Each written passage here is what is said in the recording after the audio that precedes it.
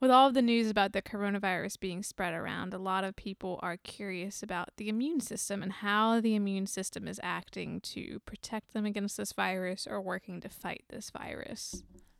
Yeah, definitely. I mean, especially since like some people seem to be so susceptible to it and other people are asymptomatic carriers. I bet a lot of people are wondering what they can do to like boost their immune system right now.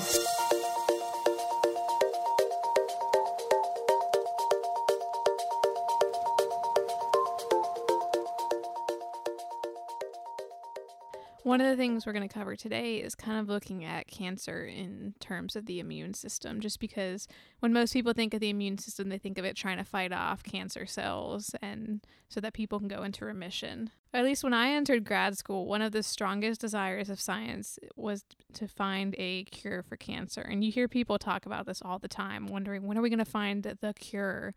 And people ask why one hasn't been found yet. But a lot of the truth lies in how different cancers are and how your immune system responds to different cancers just because of how they act. I just want to hop in there. Like, definitely cancer research is like why I got interested in science to start with at all, wanting to do cancer research. Because my dad had cancer. Yeah, I had a friend when I was younger who died of cancer. That was a big catalyst for me wanting to come to grad school, study science, and I thought I wanted to do cancer research. If you look at a breast cancer, for example, that is vastly different from a brain cancer in the way that it spreads or metastasizes, just in the way that cancer grows, and even what sort of treatments it will respond to. And even the prognosis for the patients, too. Like pancreatic cancer has a very poor prognosis compared to other cancers like breast cancer. So this variability in cancer makes it really difficult to find one thing that's going to cure every type of cancer. So, however, a lot of cancer research is focused on the immune system and harnessing the immune system to recognize the cancer cells because that's something that's common to all of them. Yeah, the thought is if the immune system can recognize cancer cells and recognize that they're different from normal cells, then they can act on the cancer cells and kill them. So we've talked about the immune system in several podcasts, but just as a reminder, the immune system is composed of various white blood cells that all have specific jobs to do. You've probably heard of T cells, which are a type of white blood cell, which can be further subdivided into cytotoxic T cells, helper T cells, and regulatory T cells. So cytotoxic T cells, if we break down the word cytotoxic, cyto means cell and toxic means toxic. So these cytotoxic T cells recognize infected cells or foreign cells and then kill them.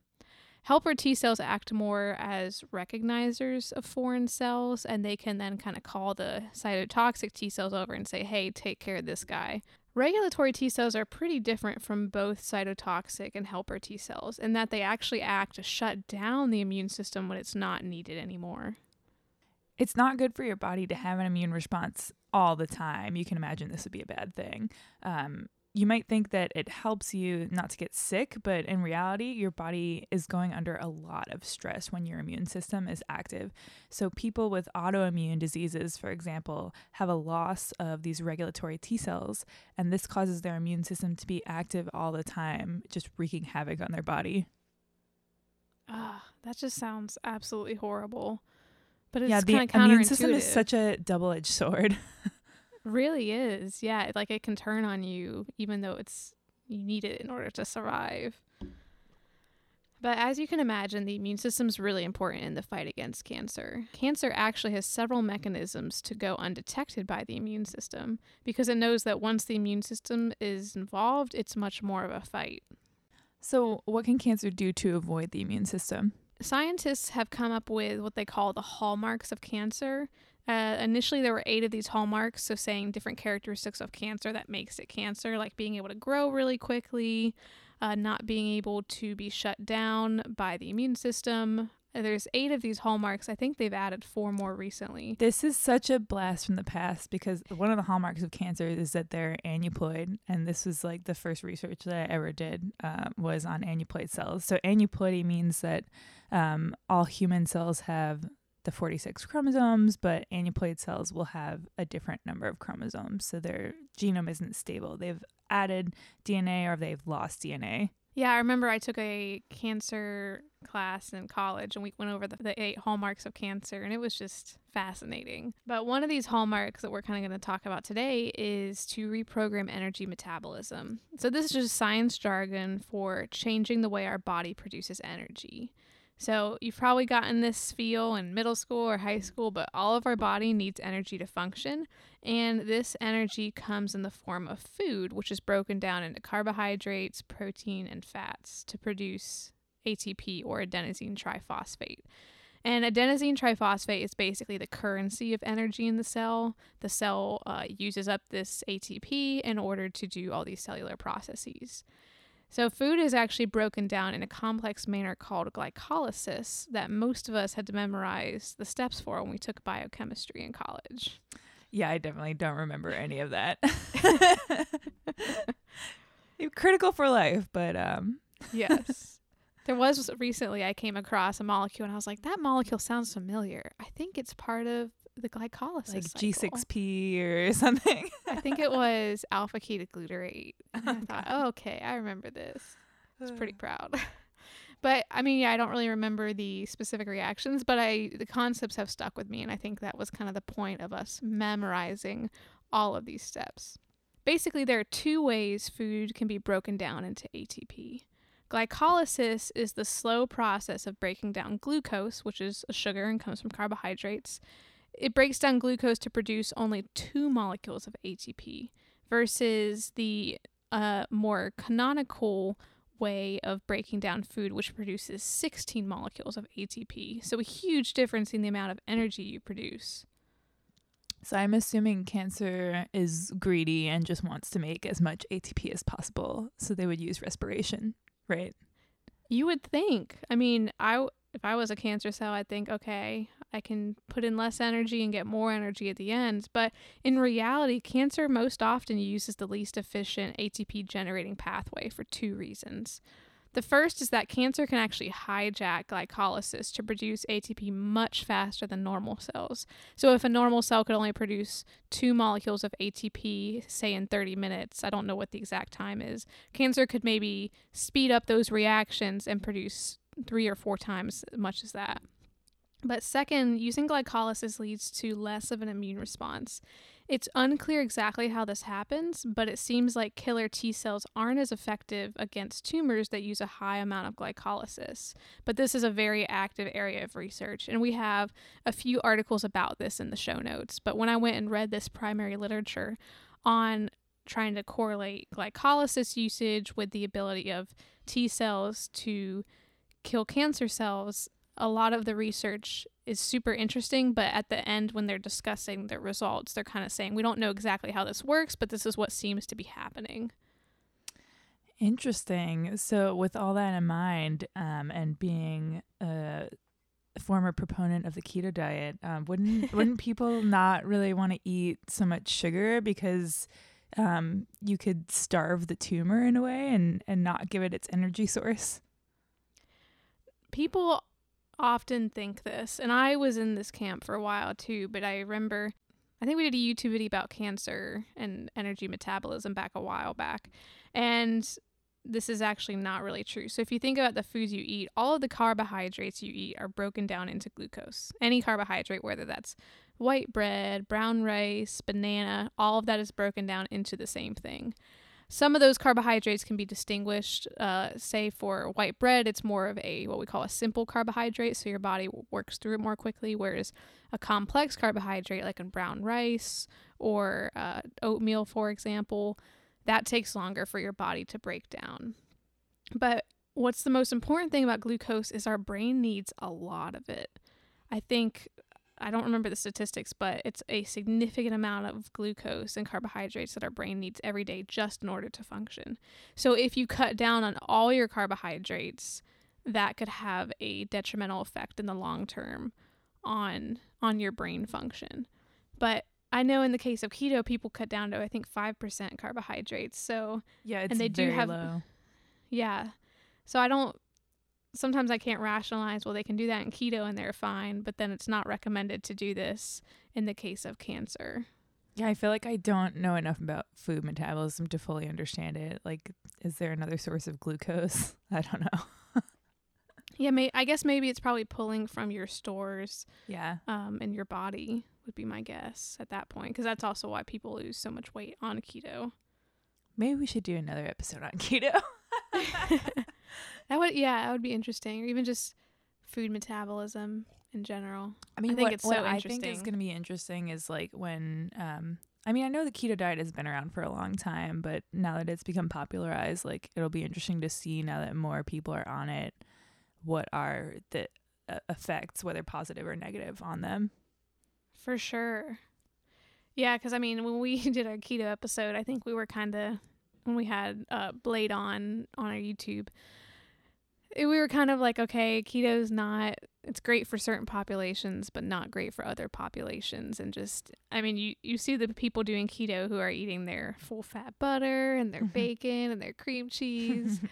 But then there are other people who do it in a way that's more sustainable and where you're still getting a lot of nutrients from your food. Anyways, we digress a lot. So with all this talk about how important the immune system is in cancer, are there any current treatments that are designed to enhance your immune system? Yes, there's actually a really interesting treatment that won a Nobel Prize a few years ago, and it's centered around how the immune system recognizes foreign molecules. So as we talked about earlier, T cells recognize the outer surface of other molecules. So CD4 T cells are the killer T cells that can help kill unknown cells in the body.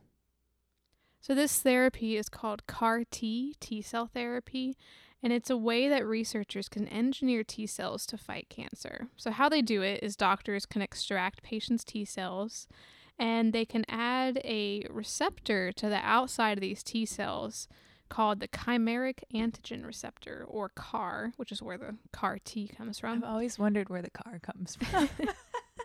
Chimeric antigen receptor. Vroom, So vroom. this receptor attaches to the outside of the cells, and basically it helps the killer T cells find the cancer cells. It's kind of like a little map to get them there. And kick them into overdrive. Get yes.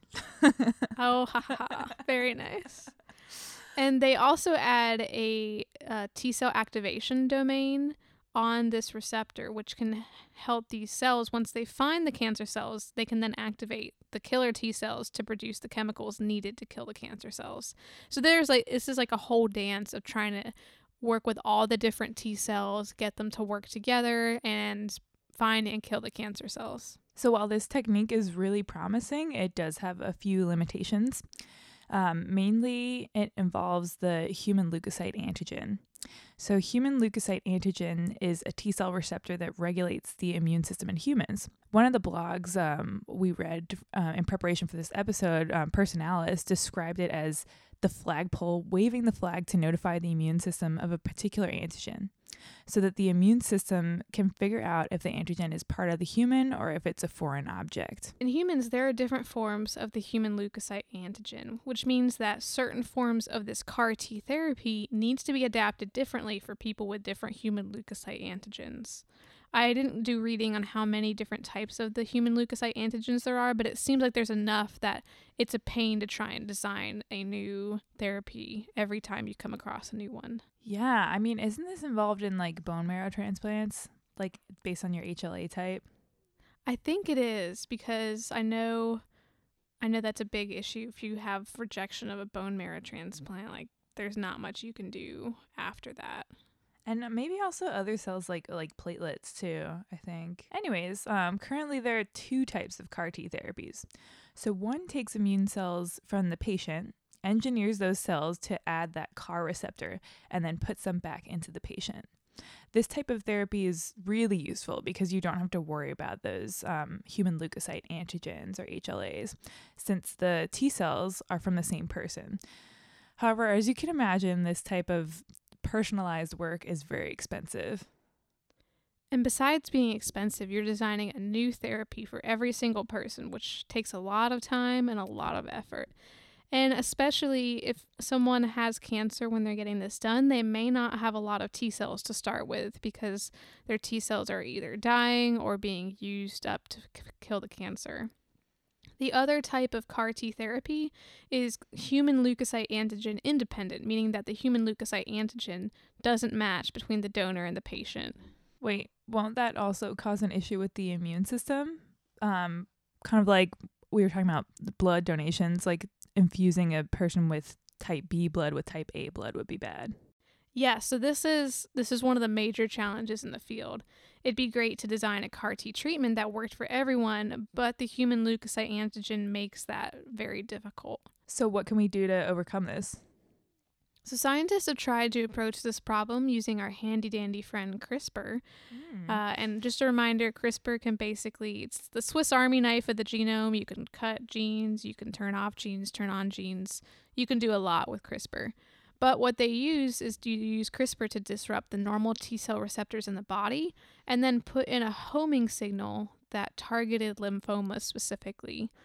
And they saw that by inactivating these normal T cell receptors, which would mess with the human leukocyte antigen, they could direct the cells towards lymphoma cancer cells and stop the cancer cells from growing. There have also been other groups of researchers who have looked at other T cell receptors, since the paper we talked about just focused on lymphomas specifically. The other T cell receptor that people have looked at is called MR1, and this receptor they found is the same in all humans and doesn't have the issue of variance, which is seen with the human leukocyte antigen.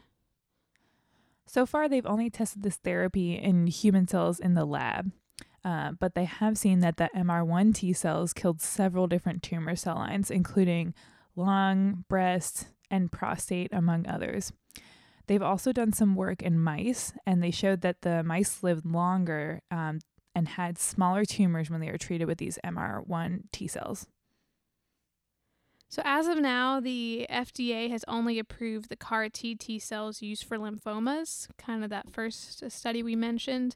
But all that immunologists are learning about T cell receptors right now will help us to hopefully one day be able to target specific cancers, since each cancer looks so different from each other. And hopefully we can start making some of these therapies cheaper so researchers can do more research, find easier ways to make these therapies work. I mean, with 8 hallmarks, one of them had to work, right? You would think, but cancer is pretty smart.